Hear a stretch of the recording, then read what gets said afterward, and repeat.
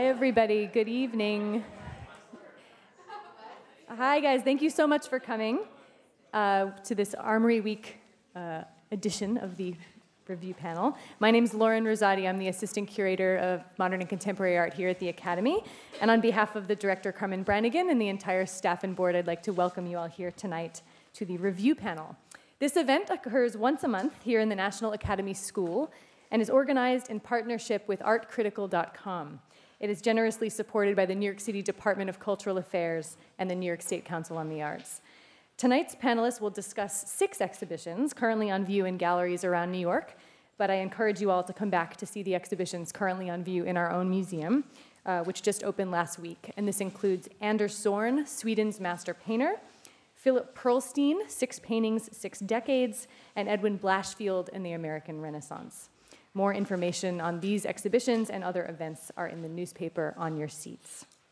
But now we turn to the review panel, so please join me in welcoming tonight's guests, as well as moderator David Cohen, the publisher and editor of artcritical.com.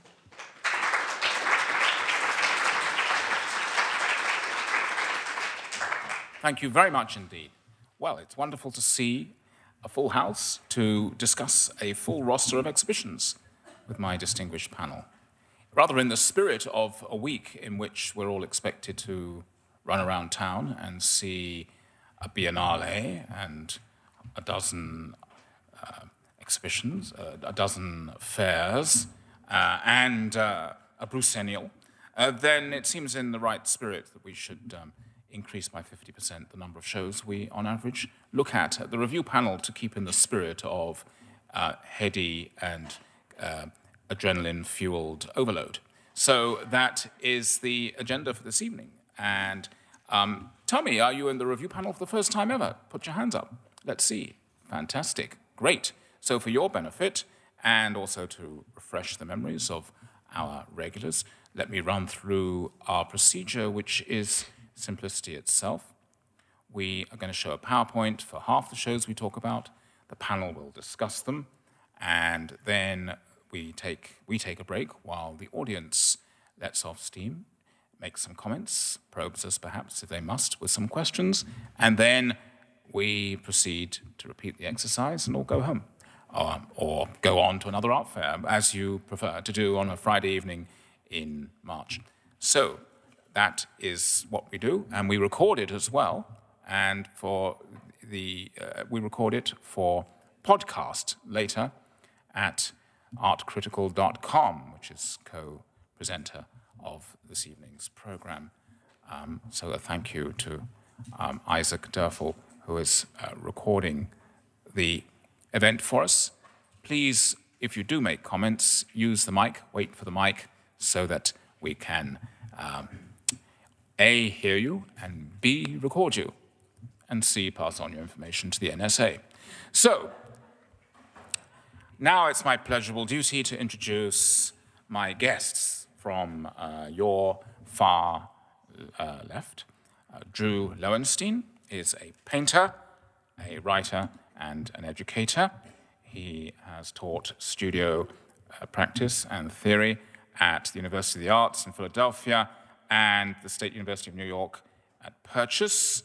And he has the distinction of having been a contributor to artcritical.com for almost as long as I have, since, I believe, 2001. And his latest piece is about to be posted on David Sally. Nora Griffin is associate editor at artcritical.com. She, too, is a painter and writer. She, in fact, has a work that is on show right now in a group exhibition titled Off-White Desert at the Louis B. James Gallery on the Lower East Side, which is up through Sunday. And Barry Schwabsky is art critic of the nation. His most recent book on art criticism is titled Words for Art, Criticism, History, Theory, Practice, an anthology of writings on art issues and on critics, published by Sternberg Press in Berlin.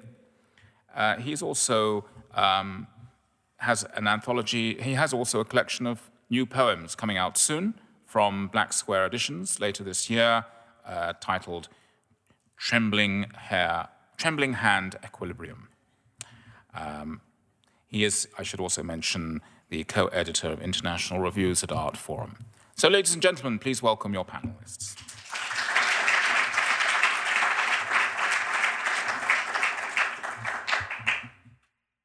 So we have three abstract painters there, each in their way rather crucially concerned with support as well as surface, to evoke the name of that heady group of Maoist Greenbergian French painters.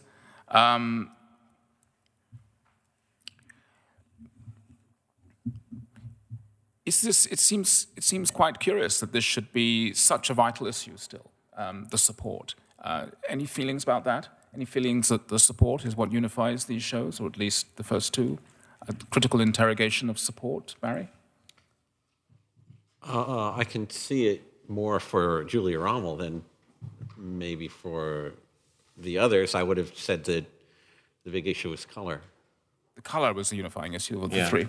Okay, color, not support.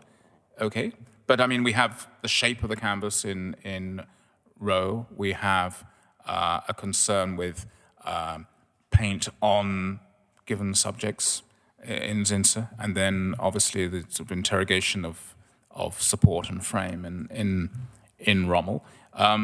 But color is a differentiator for you. Well, yeah, I mean, I just think it's what they all seem to be the most interested in. Obviously, they all have other issues that enter into their paintings as well, but to me, that's pretty much what you notice first and last with their work. So how let's see if we can characterize color then in the three artists. Is there just a off the bat sort of characterization of a distinction of is there like a word or a word for each artist that sums up color for them? I would say that that Zinsser, I mean, if you go and look back through the images, yes. There the I guess he calls them file studies, these works on paper that are on pieces of file folders that are a little bit different, but the paintings are pretty much all two-color paintings. There's one color for the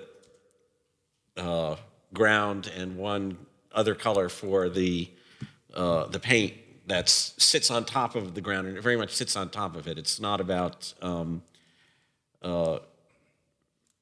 figure-ground relationship. Well, it is a figure-ground. It's yes. Exactly that. With Rowe, the paintings have the first appearance of being two-color paintings, pretty much. But when you look at them, it immediately becomes more apparent that there's a lot of hidden color in them, and there's a lot of putting color on and scraping it back, and putting color on and scraping it back. So it's about kind of complexifying and sort of burying hints of other colors within colors. With Rommel, she's tending to cover over one color with another, and then to sort of open it up and reveal it at the edges. So that's kind of my initial read on the three different approaches to how to use color. Yes, Nora Griffin, support, relationship of paint to support, or color, which is the... Well, I was sort of thinking about the anxiety of influence, how modernism is really coming through in all of these three different painters, and how with Rommel, it's really embedded in the painting itself, and she wears that influence right on the sides of the painting. The painting is sort of is struggling to be made, and that to me is very interesting. Whereas the other two painters, it was almost immaculate. It was almost as if a painting just appeared there. Color, support, surface, everything was in such a exact proportion to each other that the object lost definition, and to me became not as interesting as Rommel's paintings. Rommel's paintings, there's movement in them. I think her color choices are also they're very hard-won colors. Industrial. Actually, each painter, the color was kind of industrial in different ways. Her colors seemed kind of like a 60s waiting room. There was something, that kind of peachy color and that kind of slatey green, blue. They seemed old, but without being nostalgic, which I found interesting too. Yeah. Drew, are you going to go with the color people, or are you going to go with the shape people, the support people? What is the strong idea that what bouncing you from one show to the other here did you feel was gee, what a coincidence, these artists of different generation, different sensibility, although two of the three were both included in that catch-all conceptual abstraction from 20 years ago and revisited recently, but different sensibilities nonetheless. Does it seem to you that what really distinguishes one from the other here is a different vibe in color, or is it shape? Well, listening to Barry talk about color, I have to confess that I'm thinking about it in those terms for the first time now, in terms of what links them all together. I think that primarily it's shape, it's support surface for me, and I think that Nora puts her finger on it with Rommel, that there's a struggle that she begins to get into with the edge of the surface on the side of the painting, the stretcher bar. And so for me, all of these artists are really about, in particular, the specificity of the edge and how the edge is slipping.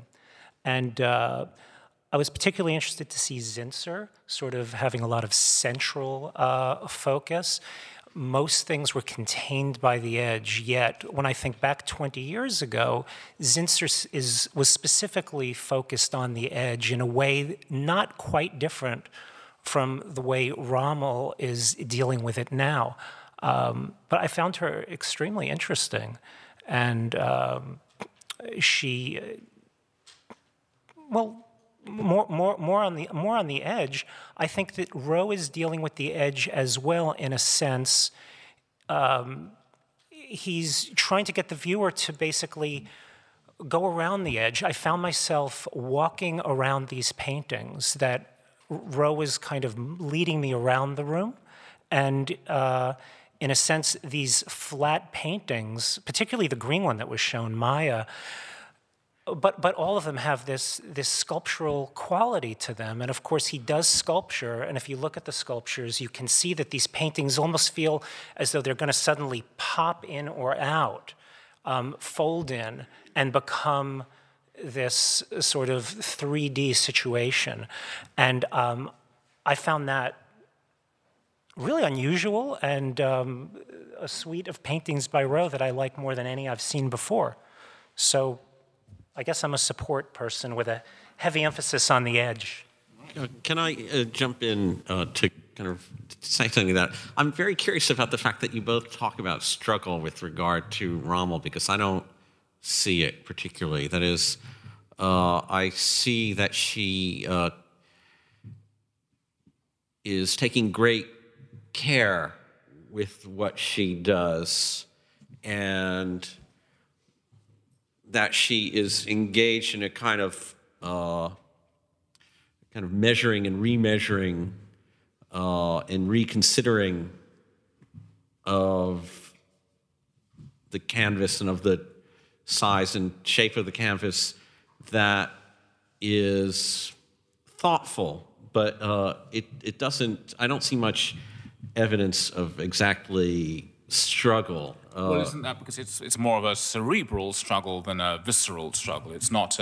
It's just, obviously these are incredibly cool and relaxed and suave and confident finished results. But when one, I think what Nora and Drew are discerning is that when one interrogates the elements that are brought together in these cool statements, they reveal some anxieties about edge support. Well, I think they're very physical paintings. I just am sort of imagining her making them.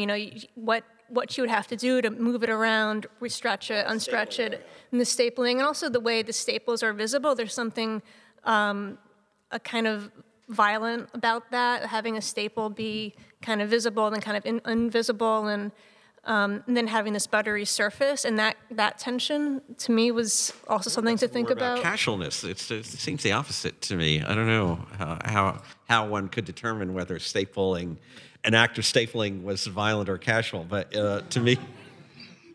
It's almost like she was trying to pin it down. Like, it's sort of like I could see her there a little bit, whereas Rowe and Zinser weren't there, which is not a good or a bad thing, but just like they weren't present for me there. So. Rowe, I mean, somehow there's something that to me is very related, which is the fact that the paintings are made of multiple canvases, and that are combined, and there's always a sense that each one is a fragment of something, but the whole that the combination of fragments adds up to is not the whole of which they were fragments. And so I think it challenges you as if you were to kind of be very active about how you kind of put the painting together for yourself in a similar way. And that somehow goes with this sense of stretching, unstretching, restretching, stapling, and so on that Rommel's involved with. Yeah. It seems to me, I can see Barry's skepticism about the idea of Rommel being somehow a provisional struggler. I mean, obviously, provisionalism and struggle are at the opposite ends of at the attitudinal spectrum.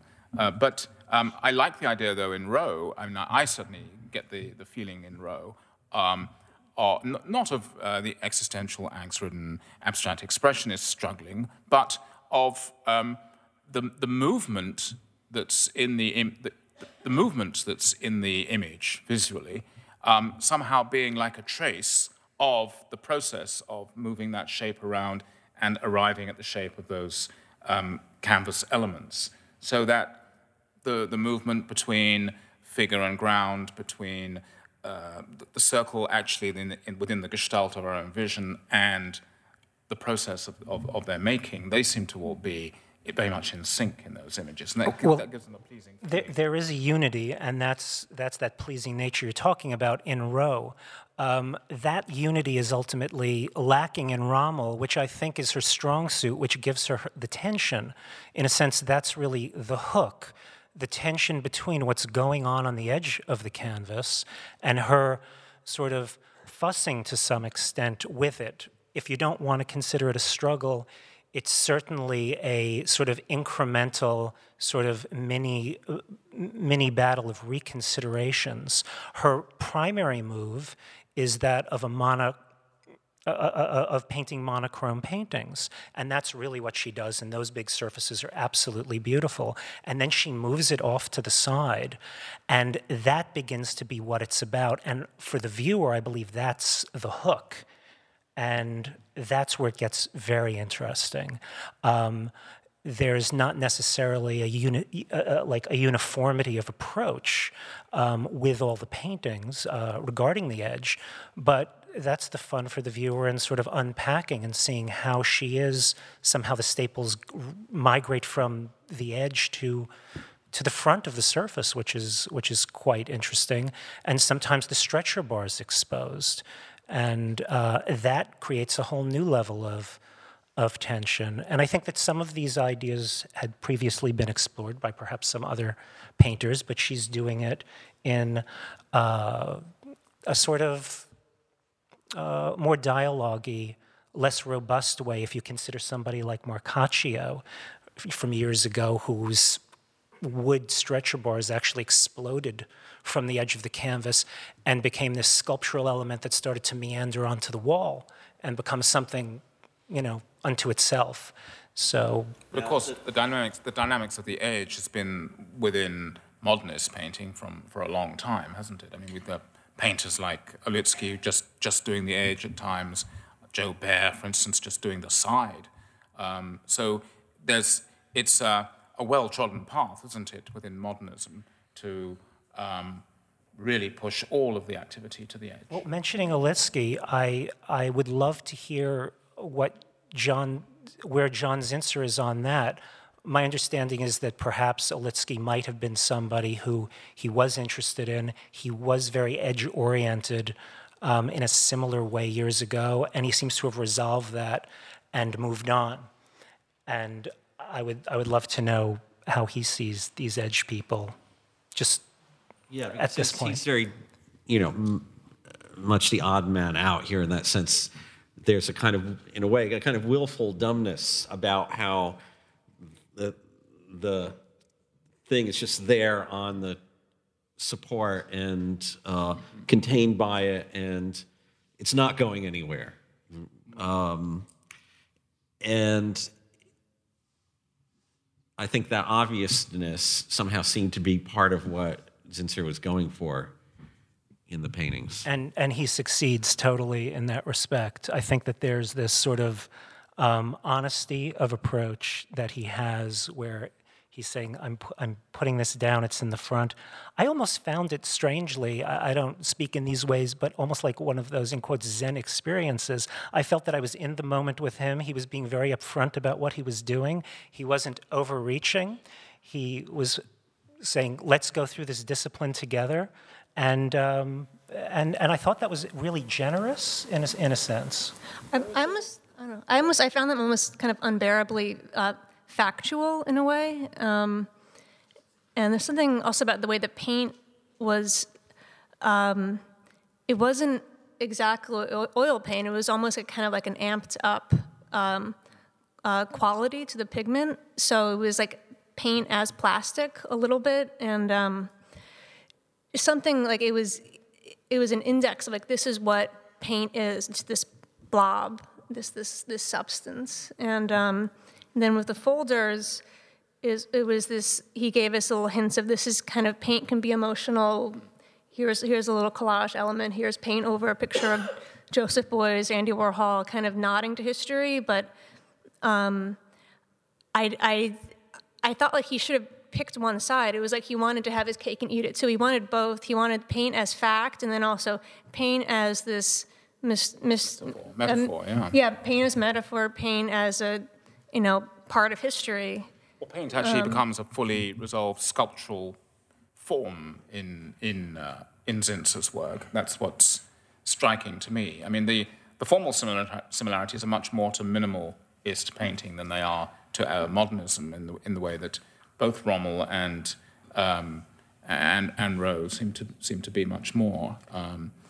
If one can make that distinction, if it's a useful one still. Did anyone feel, as I did, that somehow there were, within just the paintings that Zinsser had, there were kind of two types, and there were more grid-oriented ones, and then there were ones with more sort of curly brushstrokes, sort of a la Ryman, or a la a certain part of Ryman. And I found myself much more engaged by the Ryman-esque ones than by the curly ones. By the gridded ones, and I'm not. He seemed to actually make exactly grids out of that Ryman sort of curl, though. That's what was kind of interesting in a way sometimes. But it seemed, Drew talks about his being of not overreaching. I almost felt, to be honest, I mean, I find that Zinsser is a very thoughtful person and a great writer, I think. And I've always enjoyed looking at his paintings, but it didn't seem to me actually. They seem to me to be, Barry is noticing two motifs. I noticed basically one or two sort of strong ideas in that show, but it wasn't that that idea was elaborated in a radically different way from picture to picture. I felt maybe a little thinness at times in the work, but good at what it does. And that's why I find myself particularly gravitating towards the file pieces, because there seems to be a real poetry and charm there that I think the show, his work in general, needs. So I think it's good to see that side of his heart on display, as it were. Well, I think he surrendered at one other point in which he shows a side of his heart, which is in those sort of latticey, Ryman-esque pieces. A couple of them, he just kind of surrenders, and they take on the life of their own, and they become sort of like these fiery lattices, and they take on this kind of dancing, figurative sort of rhythm. And I was a little bit surprised by that, almost that the sort of the factualness that Nora was talking about kind of got away from him, and they became unruly and expressive, and I found that really surprising, but I still liked it. So what do we think Roe is really doing then? Let's go to Roe. I'd rather the panel describe them to you. Sorry. Let's evoke in the mind's eye of the viewer, as Ruskin did not have color slides, so Baudelaire didn't. So let's use language as they did, and we'll get it. Very quickly, I think that what Roe's trying to do is, in a sense, compress sculptural elements into a painting and have the painting behave or in that way. In other words, there's this sense that the painting is turning in on itself and is going to extend itself into a multidimensional, a third, or perhaps sort of fourth dimensional situation. And I found that pretty moving.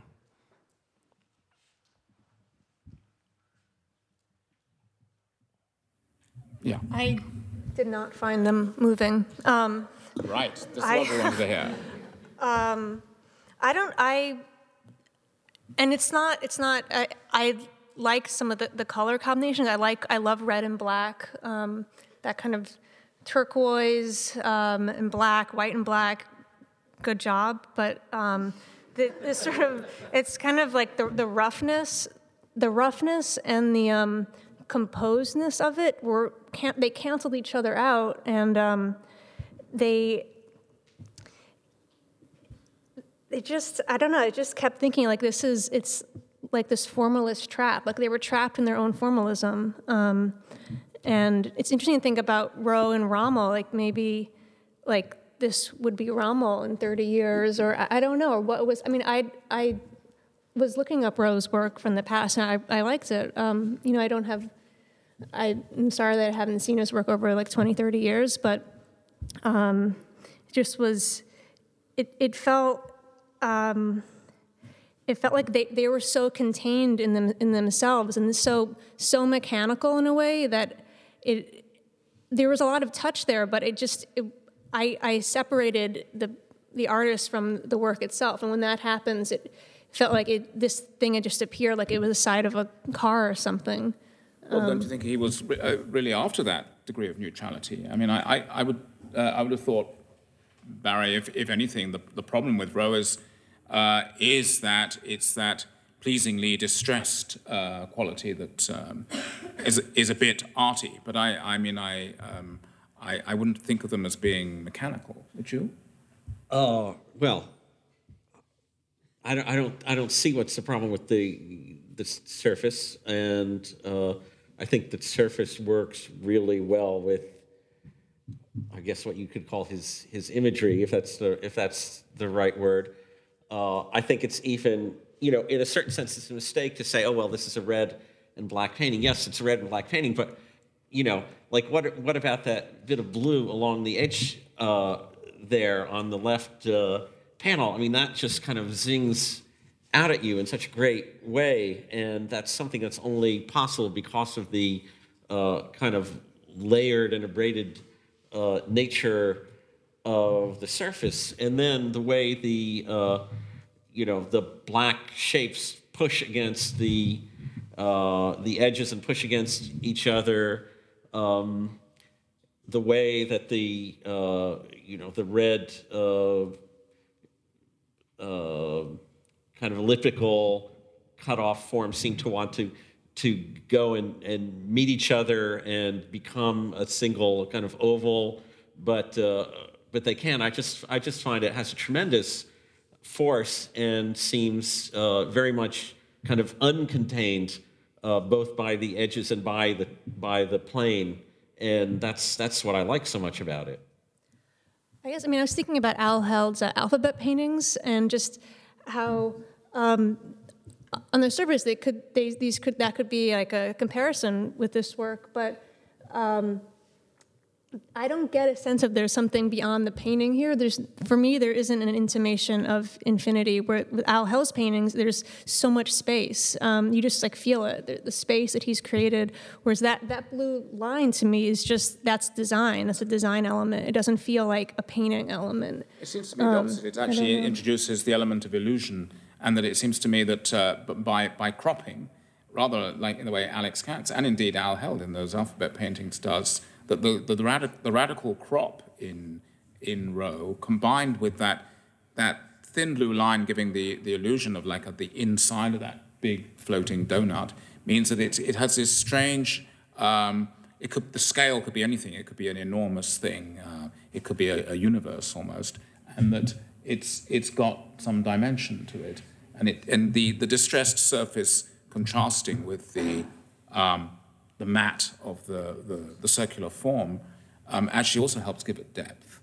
Did you feel that they were illusionistic, or that there was some sense of space? I do feel that Held is illusionistic. I don't feel that Rowe is. They slip into it almost, but I don't think he goes there entirely, and I don't think he needs to, because of all the traces of underpainting and these lines that go from edge to edge, which are not the main ingredients, but again, these traces, all suggesting this very deep interior and this internal pressure that pushes out on the edges, and again, it will just kind of fold over and suddenly kind of blow up into this three-dimensional object. So I think that Rommel's first piece, the very small one in the show, has this illusionistic aspect that at first it looks as if there is as if there are two paintings, but in fact it's only one. And if you kind of walk along the side of it, there's this trompe-l'oeil situation that sort of pops out, but of course it's not there. And that also is something that's happening in Rowe, but no, he doesn't actually push into illusionism the way Al Held might. I would question in Rommel whether they're intriguing and they're elegant, but I'm not sure whether once you get beyond that they're intriguing and elegant and try to make any visual sense for yourself out of what she's really doing, whether the little local decisions she's making actually do add up to any kind of convincing formal statement. But maybe that's just part of also of her art ideology, as you could say. I mean, that these are not intended to work as color field or minimal abstract paintings are supposed to work, that they're more about the attitude that they're making. Would you want to defend them, Nora, as being satisfying visual experiences, each one in themselves?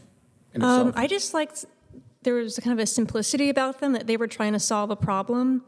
And for me, it seems like a historical problem of how to make a monochrome painting, which is also like how to make a painting just in general. And they seemed kind of more rooted in history than the other artists talking about. It was kind of like rooted down in something. And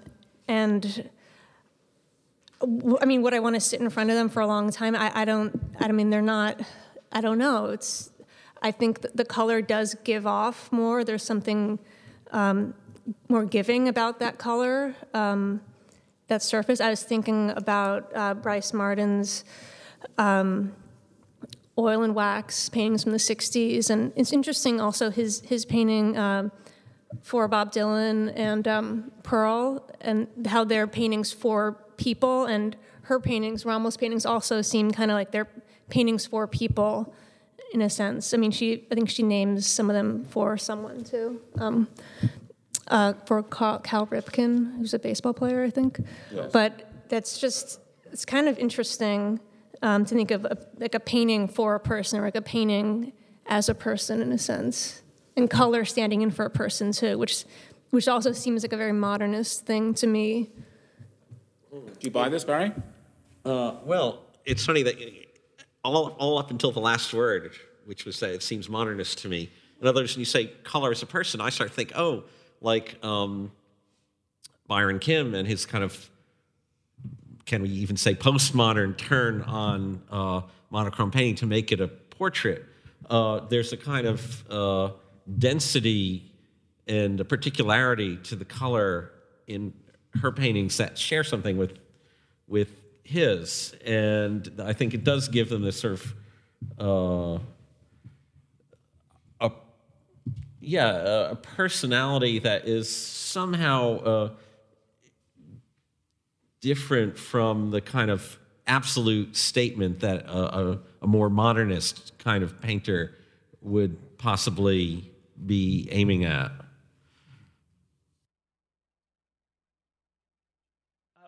Well, I'd like to see where she goes with this, whether she turns inward and runs with the monochromes, which she does so well, or whether she's going to explore this idea of edge, which I think is extremely fertile ground. And I think a lot of people are interested in it. And,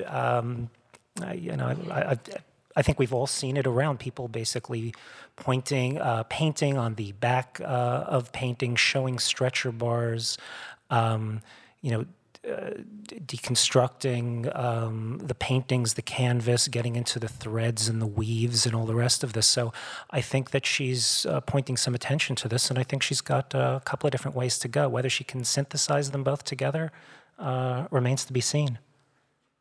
Okay, fantastic. Let's open this up to the audience now and get some feedback. I can just, from where I'm, just within the front rows, I can see another review panel, possibly. I mean, it's always very touching when people who've been paid to sit up here come back for fun on their own terms. A little shout out and welcome to Stephen Westfall, Dennis Carden, Christina Key, and Nancy Princenthal, past and hopefully future review panelists who are with us this evening. But don't feel just because you've been shouted out that you're obligated to join the discussion. Very welcome to hear from anybody. So please do wait for the mic, and Carol will find you.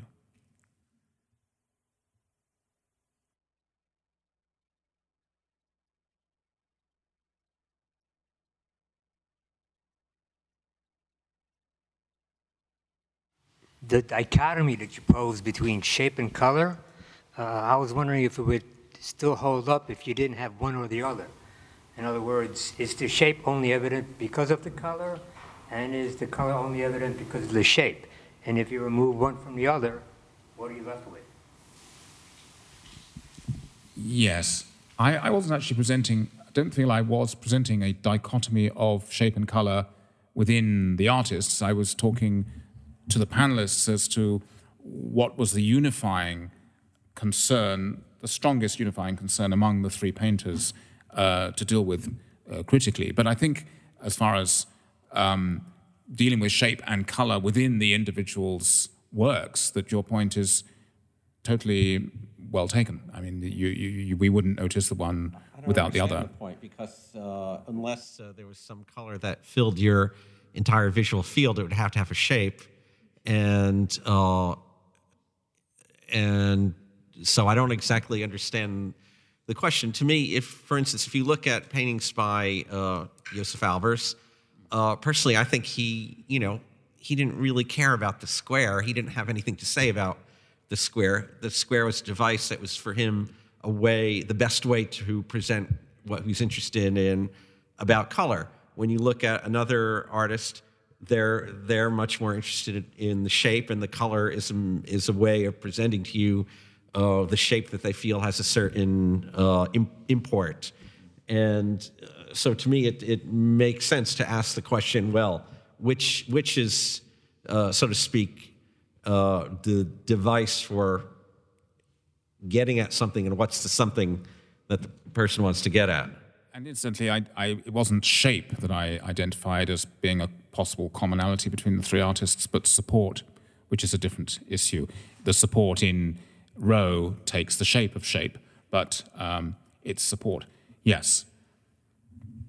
I'm going to leave it to you, Carol, to find who you want to find. Yes, you went back to support. I have no idea what you mean. I mean, I'm a painter myself, and I used to write about art, and I don't understand what this word means. And I kept listening to see if I could figure it out. So you're a painter and you write about art, but you want to know what a support is? Yeah, I don't understand what you mean by the word support. Well, it would be a canvas if you paint on canvas. It would be the floor if you paint on floor. It would be your lovely T-shirt if you painted on your lovely T-shirt. That would be the support. Oh, okay. Okay, good. Thank you. I'm glad to have helped. Great.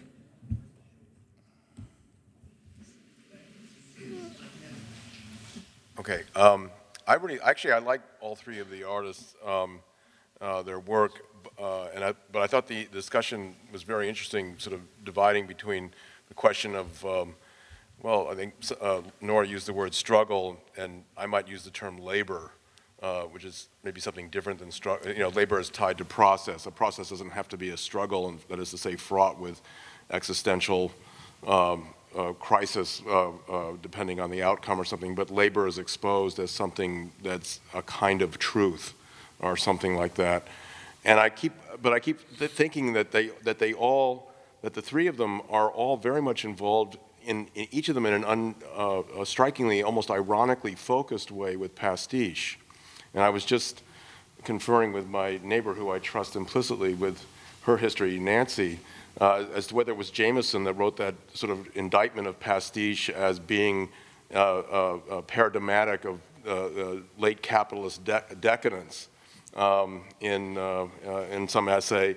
And then I kept thinking that well, if you're going to have a deep conversation, and irony is going to play a part of it at all, in a healthy way, pastiche is something that's almost impossible to avoid. So I'm just wondering if anybody on the panel thinks that, one, that these artists are working with pastiche, and two, whether that's a constraint in their work, or a way of opening up a conversation, even with sort of minimal means.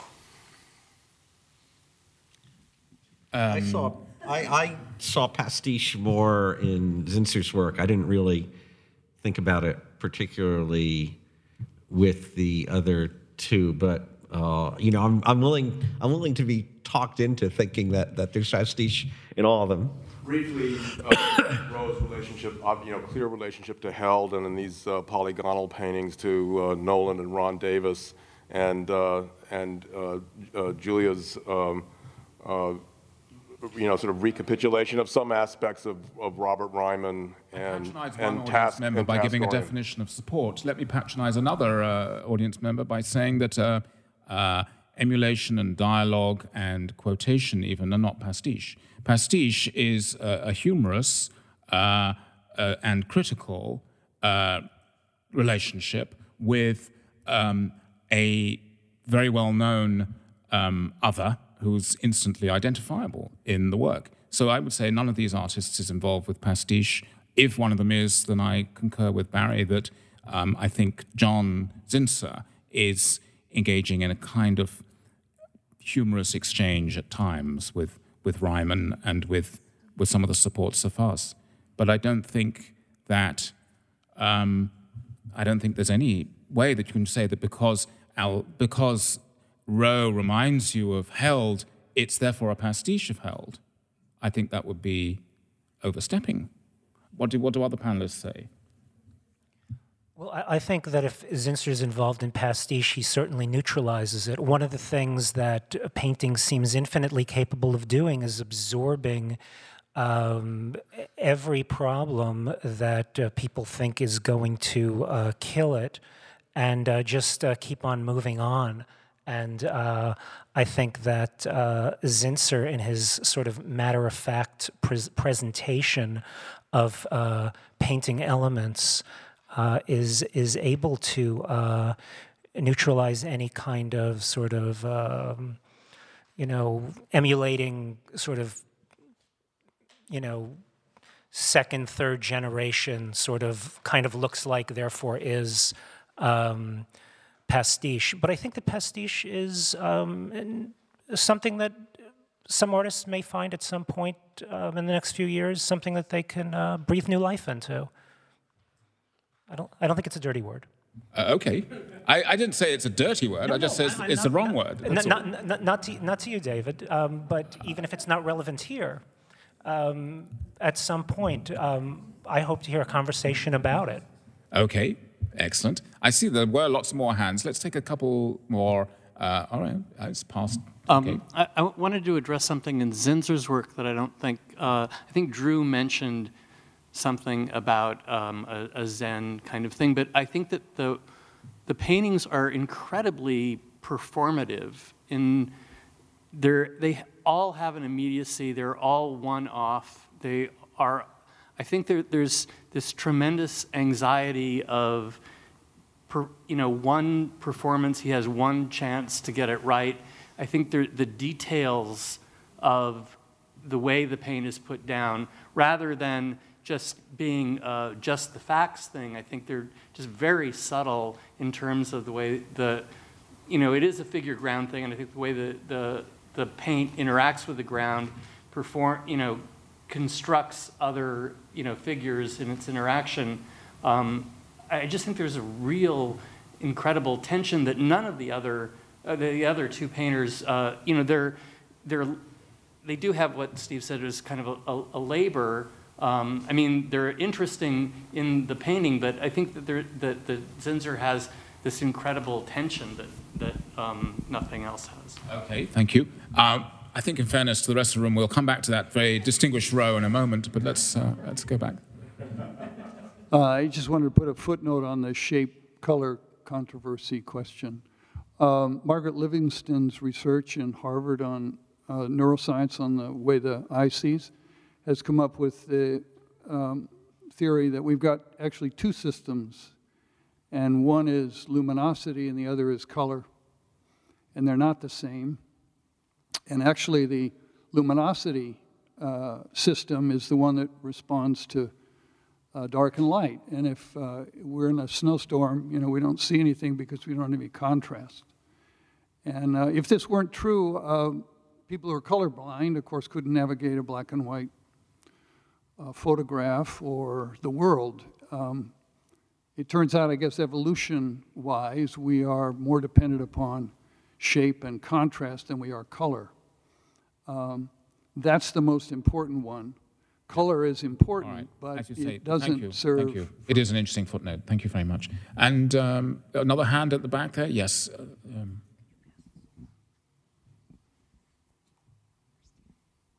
Hi, thank you very much. I'll be quick. It's just a general statement. I haven't seen the shows, so it's just general about the emphasis on the edge and the emphasis on support that one does see around a lot today, and especially in younger painters. And it can produce wonderful work, but it worries me just slightly sometimes, because I wonder about the implications of, whether a concern for the edge doesn't indicate a kind of exhaustion with the center, the way, cities sometimes decay. And if the content of a painting is traditionally within the center, it doesn't mean that one can't engage at the edge, but it does raise those questions, I think, in today's practice that one sees around. Thanks.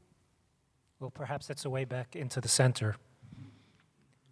Yes, there'll be some urban renewal as a result of this suburban. But there's of course a limit to how far the sprawl can go if one starts at the edge. But that's a very interesting. It's a very potent metaphor, Christina Key. Thank you. Okay, let's take two more at the front. I think Carol, this lady here, and then Suzanne. Wait for the mic if you would.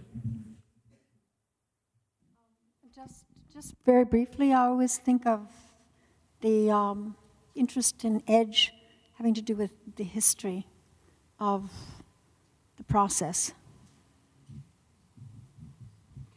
Painting. Yeah, thank you very much. I mean, I think I think this is what you're talking about. There's something with Rommel that kind of recalls those early paintings of Bryce Martin, where you'd see the traces of the previous layers and so on.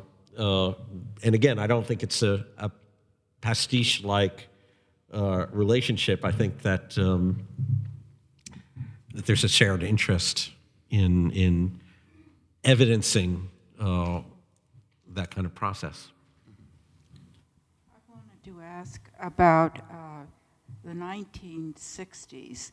It seems as if this intense jamming of properties and problems from the 60s is being revisited. Have you any thoughts of why that's occurring? Right, yes. Well, that would possibly lead us back to the pastiche issue, but it certainly also brings us back to actually where I started, with allusions to support surface and to, yeah, thank you, thank you, please, thank you, to being,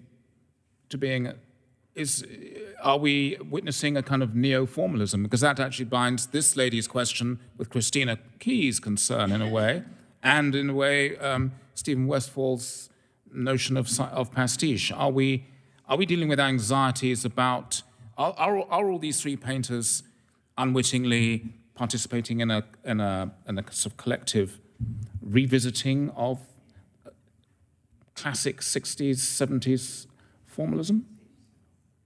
Maybe those issues are never resolved, and therefore they're still issues that we have. I don't know if they're universal, but I'm not comfortable with that, but let's just say, the 60s, even I was alive in the 60s. It's not that long ago. I mean,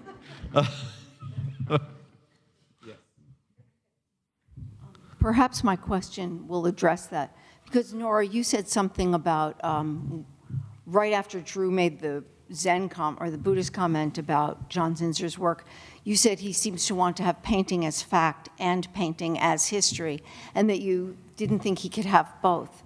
And I was interested in that idea of having both, and it struck me, if we go back to the old Zen idea of first there is a mountain, then there is no mountain, then there is, and that also seemed a way of addressing the truth of support surface, which I always thought was a really good lesson, but then one might proceed to real world things from it.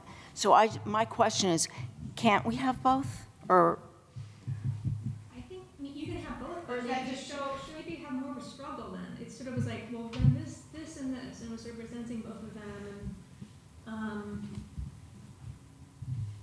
I don't know, these are very subtle things. It's, I mean, I personally think you can have both, but maybe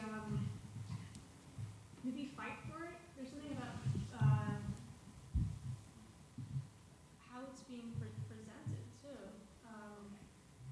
Well, yes, but interestingly, Nora, I mean, a Shakespeare sonnet can be about a dark lady, and it can also be about language, and it can be about several other things too. And it doesn't have to be about the one while it's being with the other. So art is a great form of confection.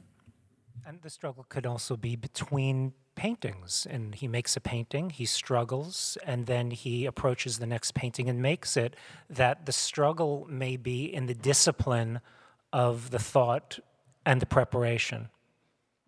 Fantastic. Once we open the issues of support, surface, color, formalism, pastiche, etc., we could be here all night, and it would be a very pleasurable night. But I would be delighted to leave it there, but I think it would be insulting to our next artist. So let's dim the lights, and, well, this really is an unexpected way in which these shows have had of resolving themselves into little groups here. I mean, it seems that when we were choosing the shows to talk about this evening, it seemed that we had a real spread geographically, Lower East Side up to the Upper East Side, via Chelsea, that we had different generations, different sensibilities.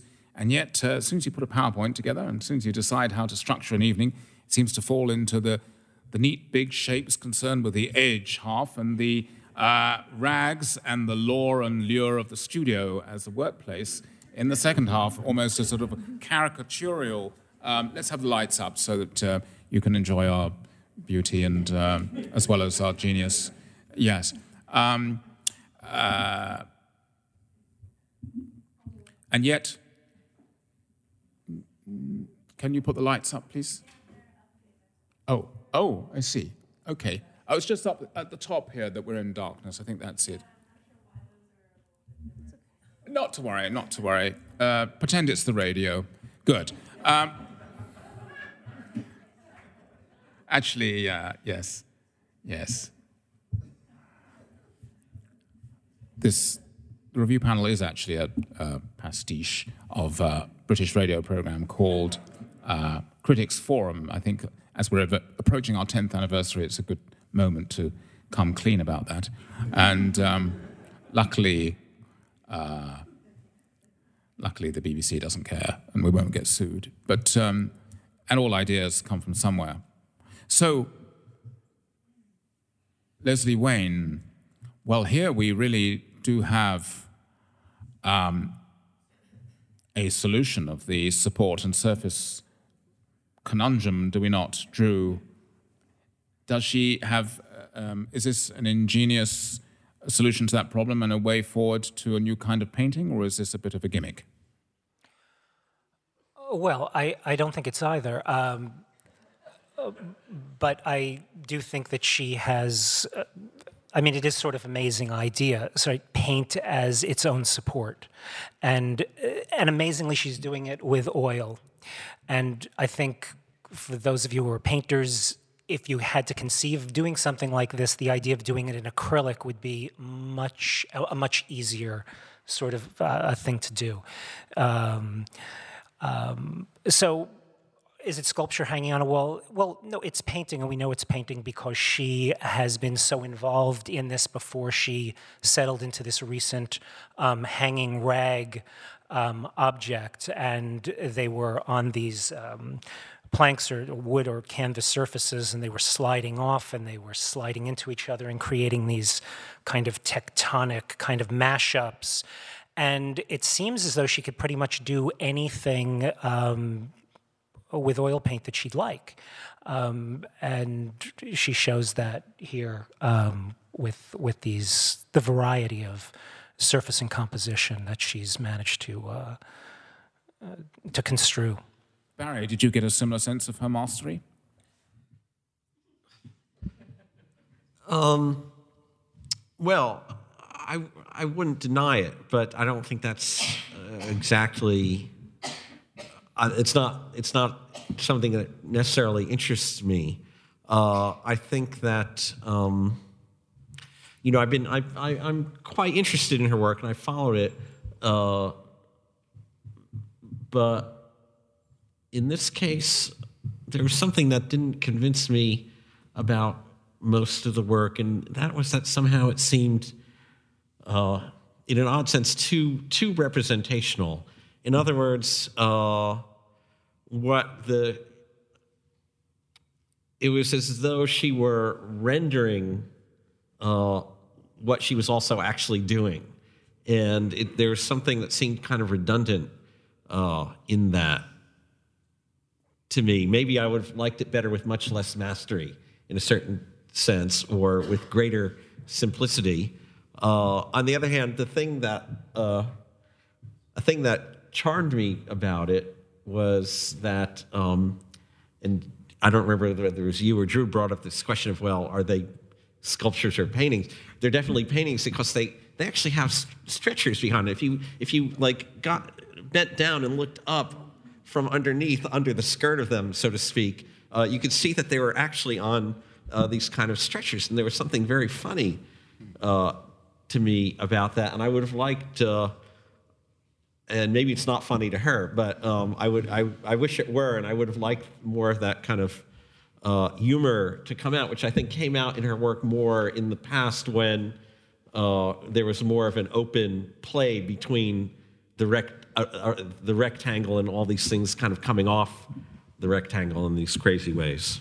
Yeah, I think though that just technically speaking, by having an armature doesn't. I mean, in a way, if one were to think of them as sculpture, then the frame would be their armature. It would just be the technical means by which they come about. It seems to me that they are fun and intriguing and jolly, but when I try to engage with them one by one, I find myself coming away disappointed because as sculptures, they are rather literal, rather illustrational of rags or cloth. They don't actually achieve their sculptural shape as a result of the painterly activity of their own making.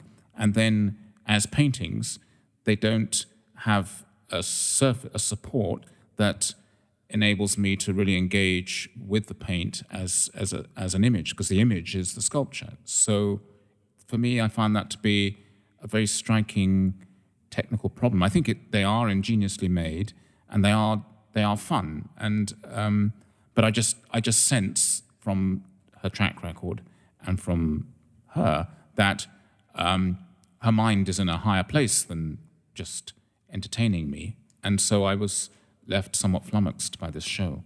Nora? Yeah, I agree with everything you're saying. There's something almost disturbingly uncanny about seeing just all that amount of paint without support. It's like seeing skin or flesh like off the bone, just hanging on something. Something almost creepy about it. Fun. I know you said I didn't think of them as fun really, but kind of like so crafted in a sense too. I mean, I don't know technically how she did it, but I don't want to be thinking about that too much as I'm looking at it.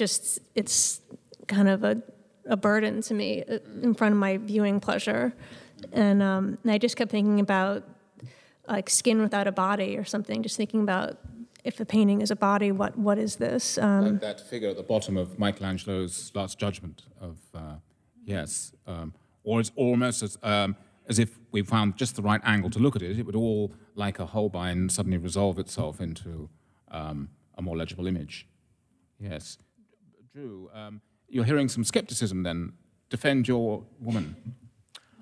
Right. Well, I understand that people would like it to be a bit more humorous, and I mean, it's clearly not a Klaus Oldenburg sculpture, although, almost in a Dwayne Hansen-y kind of way, if you kind of look at it for a second, it could almost enter that point of view. But no, she is dealing with a kind of like fine art painting compression style, and she is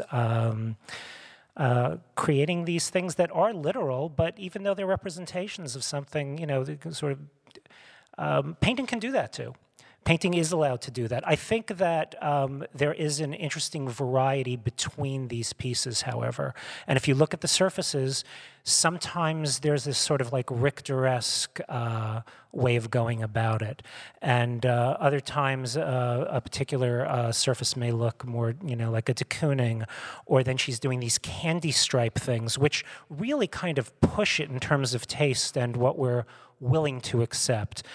Is it just too sort of like, candy-like? So, they're quite delicate, some of them, and I was impressed by how she was kind of like slicing them stylistically as far as the surface goes. They are somewhat haunting. They do look like the flayed kind of, Michelangelo sort of holding up, in the Last Judgment, the flayed flesh.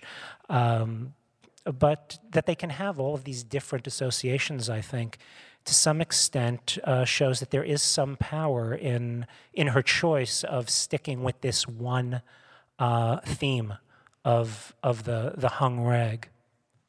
Right. Well, let's go from the rags of Leslie Wayne to the rags and all the other studio detritus of Gideon Bock.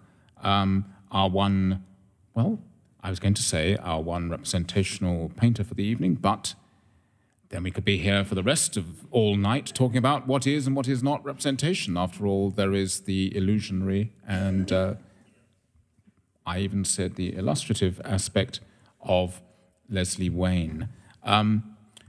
Nora, did you find yourself with Gideon Bock feeling that you were in his space, looking at the world his way? Did you feel yourself,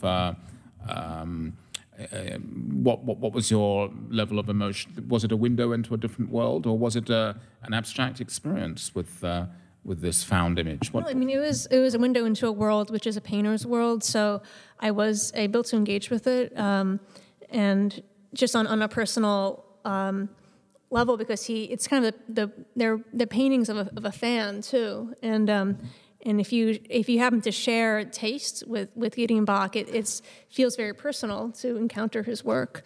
So I was really moved by it, actually, and especially his paintings of Lou Reed, which I assume were made sort of after Lou Reed's death, and I thought they were very kind of moving elegy. His whole practice is very elegiac, and interesting to think about. He's a painter of experiential space, as in contrast to the painters we were talking about earlier, which is really painting as sign, in a sense, or like sign painting. And so I really liked thinking about them in contrast with each other. Yes, and you mentioned the fan. He's a fan, obviously, of many of his paintings in the past have been of record covers, and many of the paintings in this show revisit that idea, but actually sort of stepping back to show the record, the LP, in a space, in a lived-in space, and engaging with this lived artifact. So that adds an element too. Barry, did you find yourself moved in the way Nora was? No, no, I didn't. I really didn't like the show at all.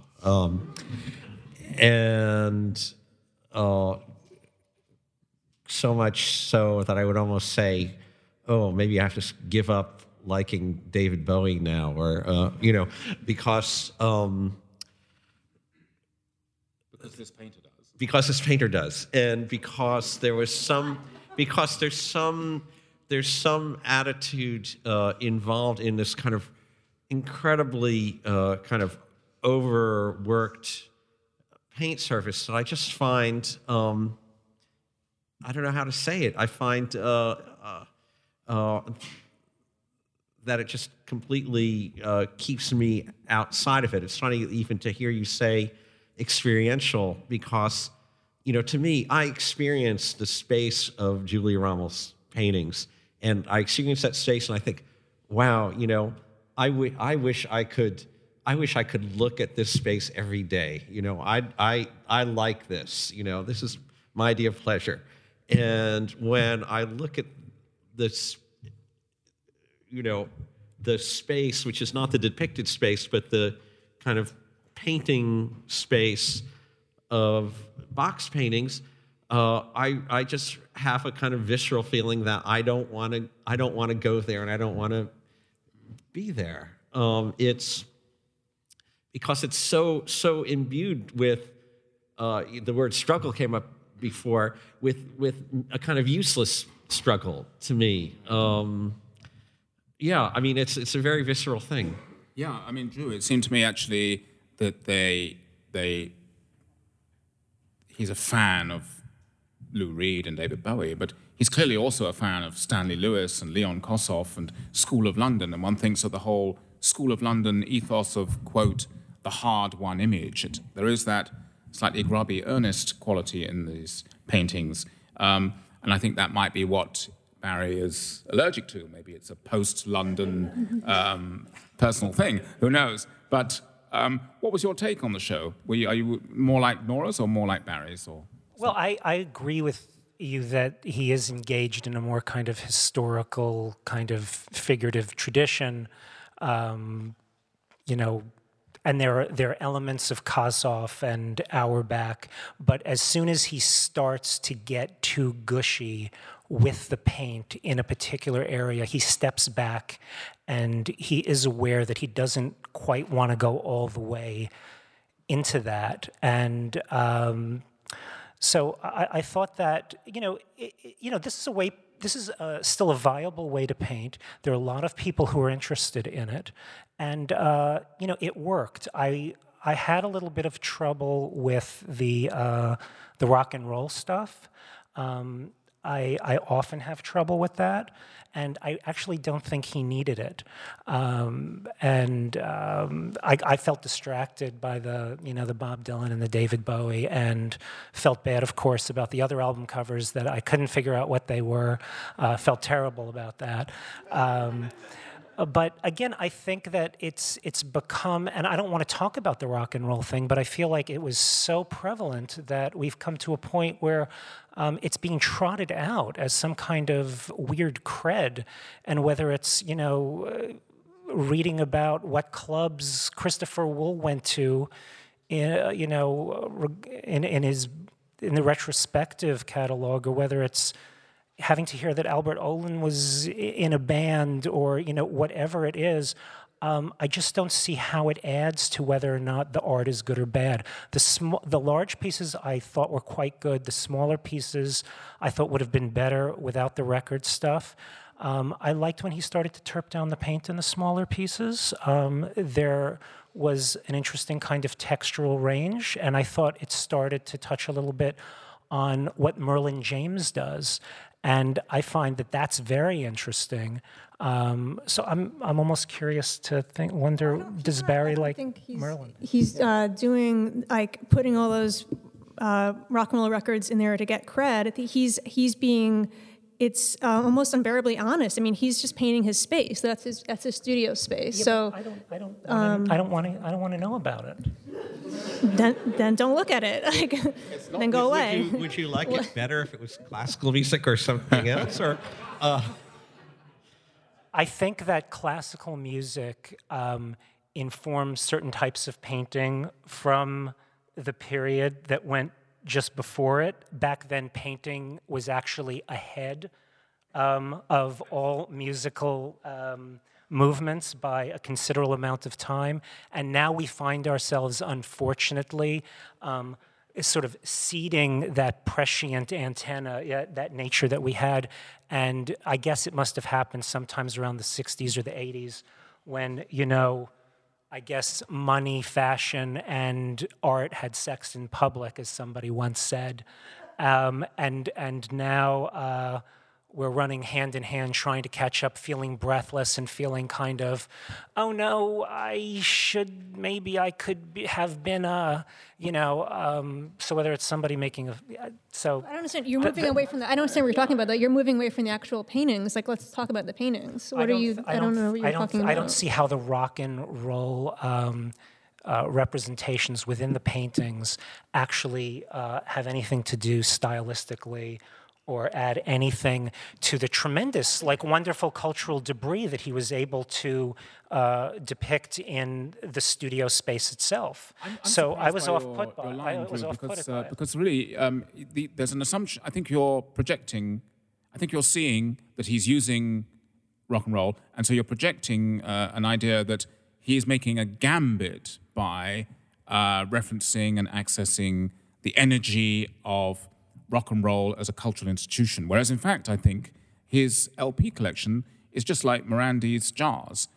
They're just things that are in his world, and it's a diaristic, personal way of finding something to paint, to pick up these objects that have a resonance for him, and then he paints them as things. I think they're things. They're not references to the cultural status of music. I mean, granted, yeah. They seem tacked on to it. I mean, they're LPs, for one thing. I mean, most, if they're representations to the studio, most artists that I talk to say that when they're alone in the studio, they play music. And why should it be other music than what he likes? I mean, I don't even want to defend him because, as I said, I don't like the paintings, but I can't. I have to defend him on this. It just seems normal.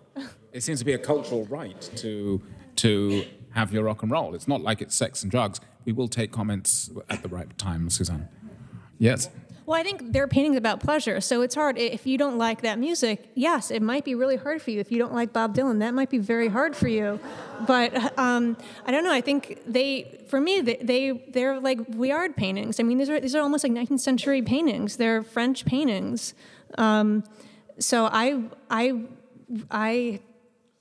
had no problem with them. Well, they are like Vuillard paintings, and I do like the paintings, but I just found myself being pushed away by the rock references because they seemed tacked on to me, and they didn't seem as central as they're like integral. It's like the yellow of the sunflower, the yellow of Lou Reed's skin. It was this moment. I thought that was very beautiful. It was like paint could be something else. It was sort of the opposite of John Zinzer's paint. I mean, this was like paint as like pure medium. Right. So perhaps it's a personal bugaboo. I'm clearly on the outside in this one. No, but I think your outside view is actually something. Even if we don't share it, it's I think suggestive of a bigger debate. Because in fact, I think on the two extremes of the panel, although you don't agree on whether you like the paintings or not, and you don't agree on what the rock and roll means, both of you are alienated from this painter because, in Barry's case, of the messiness and the grubbiness and the earnestness, both of the painting and the place, as it were, and in Drew's case, because of the cultural energy, the negative cultural energy for you of his accessing and claiming, so you feel claiming some kinship with rock and roll. But could it just be that we're not supposed to necessarily like these paintings? Nora does like these paintings, but maybe actually the drama in these paintings is one that's not about you liking it or wanting to be there or liking rock and roll or wanting to look at that space. Maybe he is actually engaged in something personal and painterly that might be painful. I mean, it's paintings can be painful if you want. I find these paintings to be quite painful. They do speak of a kind of squalor and struggle, and one has a sense of somebody creating a world for themselves, but that have a kind of fortress feel. Time is there. I mean, it's the pain of the day in, day out. The Poland Spring bottle is still there, and I mean, it's the way like a Giacometti portrait. Like time is there, and when time is there, death is there. And so I think that's maybe pain. I don't know. That's what I kind of get that too. Formerly, what I found most interesting about these paintings is when he gives us two views at once in these diptychs, which look like they've been switched around at the last minute almost. They give this kind of strange fisheye quality on the world.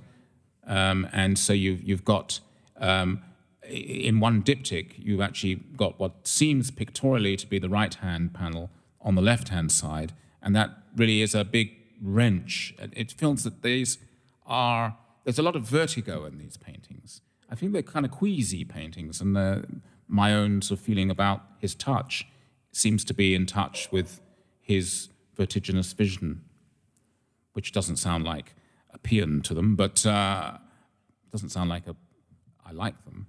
Well, but it's the psychological space that he's trying to set up, and that hard-won fight to make the paintings inside the studio and the accumulation and all the detritus.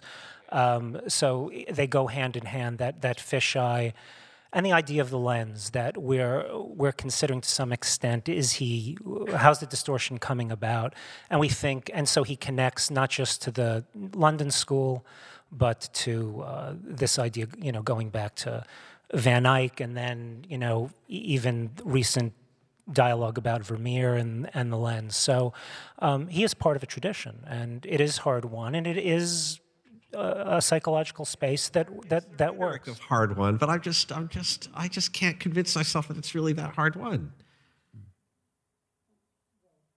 Because hard-wonness is a trope, and Giacometti, Giacometti's pentimenti are tropes of I have struggled to make this painting. I am the embodiment of Merleau-Ponty's Cézanne. It took 100 sittings, blah, blah, blah. And that is a trope, and that the School of London painters, even the ones we love, with Auerbach and Kossoff and Freud, that whole rhetoric of effort is encrusted into the layers of paint, isn't it? Well, I think there is effort mixed with pleasure, not effort mixed with suffering. There isn't suffering in these paintings. I think that's might be the difference here. But the acid test, I mean, this isn't sort of a superficial use of paint. He is actually creating pictorial space. And so we can actually enter that picture window. So it's beyond just kind of going through the motions and trying to create the feel of, you know, rich impasto. It doesn't have anything to do with that, so-called struggle. I'm just not. I just don't see it that way. Okay, well, painterly painting doesn't always have to be about struggle. Maybe it's pleasure.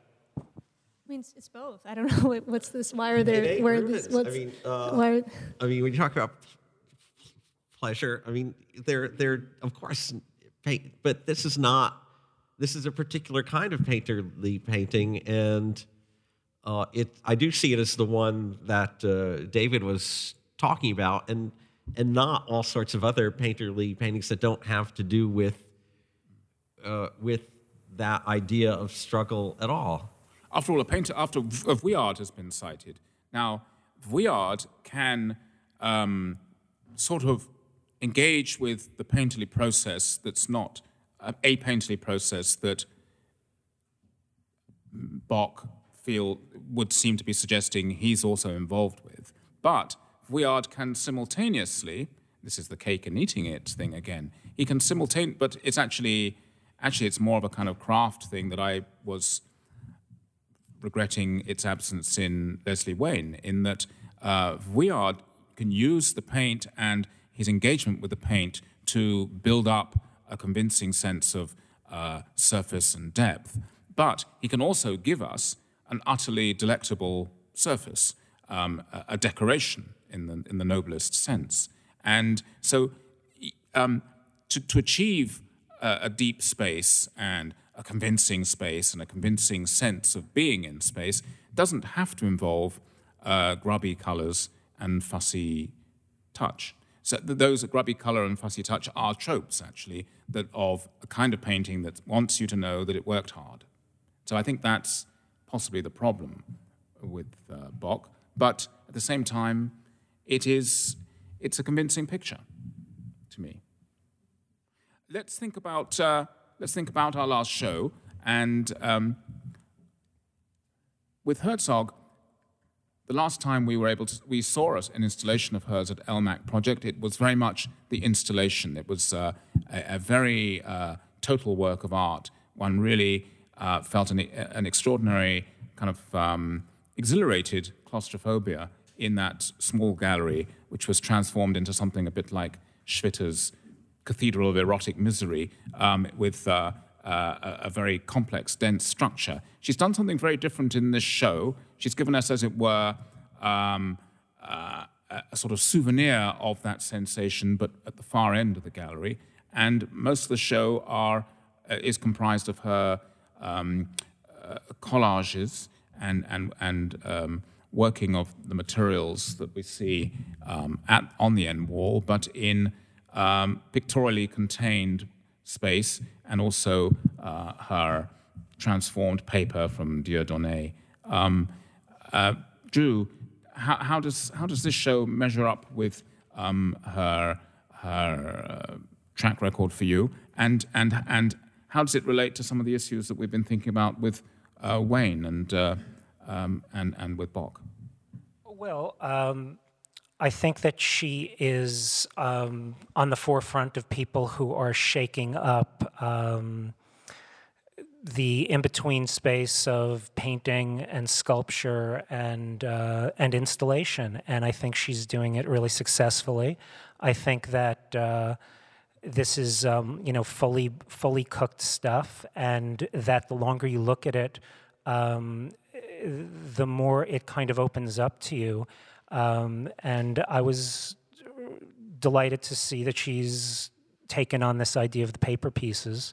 And although they look very kind of casual in a sense in terms of their composition, I found them playful, but also kind of tough. A couple of them reminded me of Moreau's kind of anti-paintings in the late 20s or early 30s, and there was an amazing sense of layering and compression that's going on in those paper pieces with the textile and the different types of paper, some of it kind of pulpy and liquid and other just kind of flinty and thin. So this show really worked for me. I think it was perhaps my favorite show of the six. All right, Nora, how would you rate it, and what was your experience like of it? Or don't have to rate it. Tell us how it measured up. I mean, it was fine and pleasant. I mean, I didn't. Some art there isn't that much language that for me personally I'm feel inclined to give to the art. I can just experience it, or I thought the paper, the fact that it was paper and not collage. At first, I thought it was collaged pieces put together, but then it was all one piece, and that's kind of interesting. But are they like a Moreau painting? No, but that doesn't matter. It was pleasing. I mean, is that enough? I don't know. I mean, it was. I thought was interesting is sort of the her installation and the softness of the blanket and kind of the roughness of the staples, or how those things were kind of coming together. I was always looking for things that there could be kind of a space of tension or interest in the work, and for me that was where that existed. Right. I think in a way, Barry, that they're not collages and that they were not made out of disparate forms that she then puts together in her studio, but the actual paper-making process is a kind of a painterly or collage-y process with these Dieudonné fabricated works. How did you find yourself engaging with them? I found the paper works, I found them to be attractive, but I couldn't get that deeply engaged with them. And somehow I kept thinking, and maybe this is wrong of me to do so, but I kept thinking about the show of much smaller paper pieces, which I think were also made with Dieudonné, that Mark Strand had with the Laurie Bookstein Gallery last year, and which I thought were so powerful and so they had such a more forceful and in a way sometimes paradoxical use of space. And so I kept looking at these and kind of thinking, oh, compared to those Mark Strand ones, they seem so much, they seem kind of underdetermined in a way. I think she's onto something there, but she hasn't quite made something big enough or deep enough out of it, at least in comparison with what I'd seen in this other show a while back. But don't you think Strand is really a classic I mean, coming to collage from the literary background, that they are kind of very satisfying little nuggets of classic modernism, and that maybe, as Drew is suggesting, that Herzog is actually kind of involved in questioning support in a way that doesn't encourage that neat gestalt, that powerful little Well, I wouldn't image. call it neat, but and I would say that, look, I mean, yes, I mean, Strand is a guy in his 80s. He was a student of Josef Albers, et cetera, et cetera. He has a more direct connection in that sense to, let's say,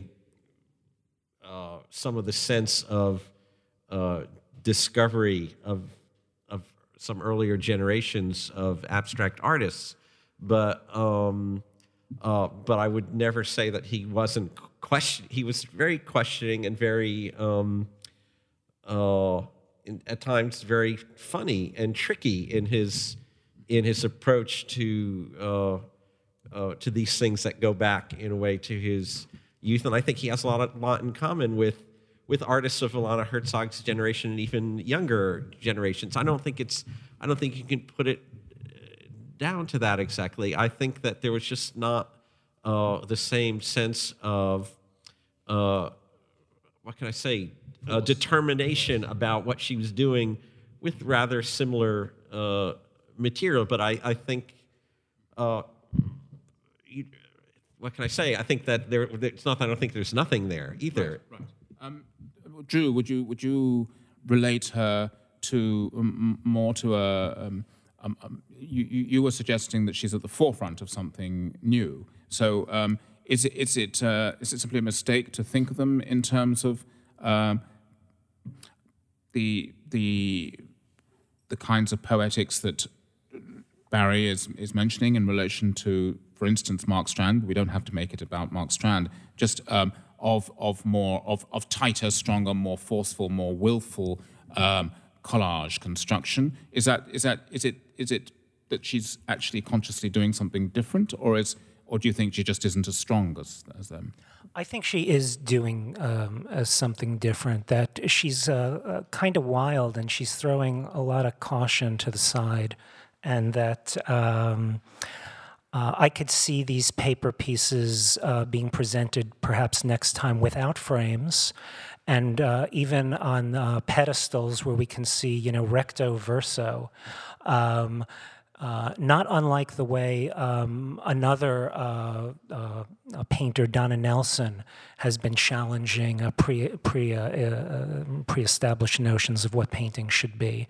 I think it's particularly interesting that this kind of elbowing out and challenging the the painting tradition is primarily being done, almost since the 70s by women. And I think that Nelson and Herzog and Leslie Wayne, certainly with her earlier work, but in this recent stuff too, is all part of this kind of exploration of the new physical possibilities and relationships within painting. But I do think that Herzog does go back to early modernism. I understand that Strand has an antecedent and Albers, etc.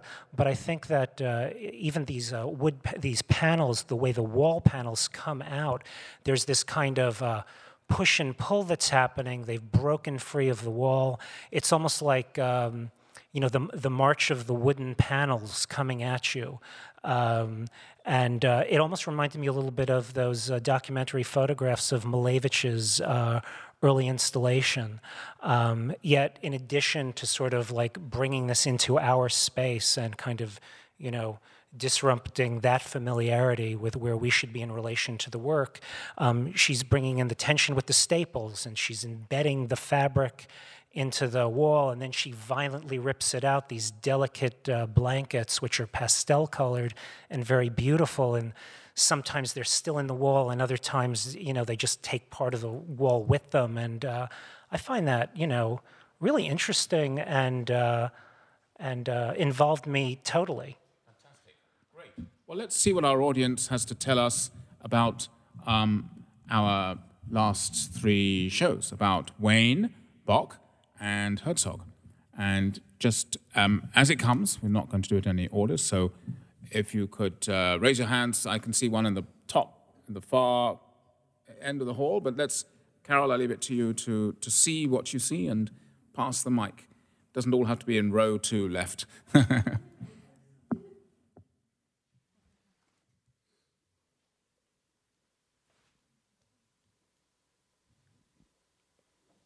Barry, you described Gideon Bock's painting as a useless struggle. And I was wondering if you could give an example of a painter whose struggle is more useful and why? If you come up with a good painting, then the struggle that went into making it is rewarded. But as I say, I guess I'm just not sympathetic to what I call the rhetoric of struggle. And, David mentioned Giacometti and Freud as people who have this kind of idea, and maybe I'm more sympathetic to Giacometti and less so to Freud. I think about the idea that, you look at a Freud portrait and you're kind of made aware that this person had to, sit for hundreds of hours and watch this thing come and go and so on.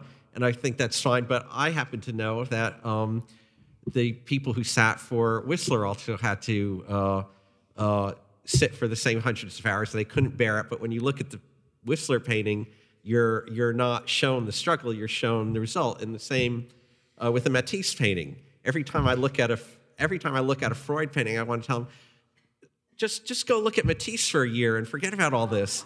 And I guess I want to say the same to Gideon Bach. You can do the thing 100 times, but if you try and wipe it off and start clean each time, then you have a different feeling in the end result than if you feel like you have to overwhelm the viewer with the evidence of your struggle instead of incorporating it into the final result. To tug on our conscience, as it were. Yes. Yes.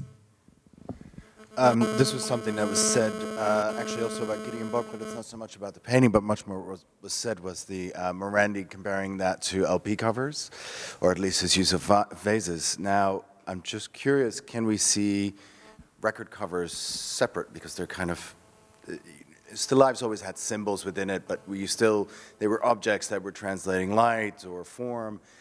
Record covers hold something different for us. I mean, there's a relationship that you immediately see, whether it's rock and roll. I don't want to get in rock and roll conversation, but I mean, just seeing when you see a record cover, you see something, you're immediately attached certain cultural aspects to it. And so my question, I guess, is there a separation? Can it be seen as a still life, much like a vase of Morandi and painted over and over again?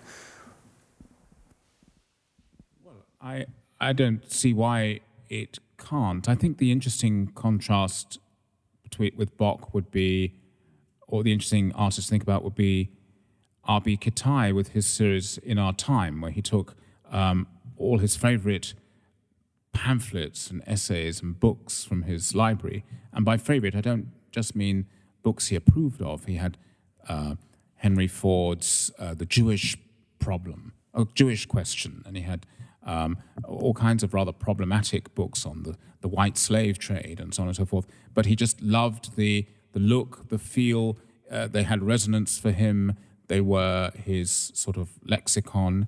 And so these screen prints, the kind of literal screen prints of the covers, but blown up to a certain scale, they become an object that transcends the original subject through the prism of his sensibility and his concerns. So I think it's possible that Bach could achieve the same with a series of LP covers. I mean, the LP covers could be portraits, or they could be still life motifs, or they could be a diary. So I think they could fit into different genres, but I don't see actually why any object that's in an artist's space isn't potentially a still life object. In a way, you could say Pearlstein makes still life objects of his sitters and makes portraits of his toy collection. So there's an artist who really bends the definitions. This is actually procedural. For a couple of sessions, David, you had the panelists recommend shows that are on that were not under discussion, which I have found very helpful. I was wondering if you cared to reinstate this today. Well, thank you for the hint. Thank you for the idea. Usually I would say that is something we do when we've had 4 exhibitions that we all dislike, or when we've ended on a sour note. I just try to end the evening on a positive note. But I would say that actually we have everyone's had something good to say about one show at least. So I'm not sure, but you never know. We've got another 5 minutes. Maybe I'll surprise the panel in 4 minutes' time.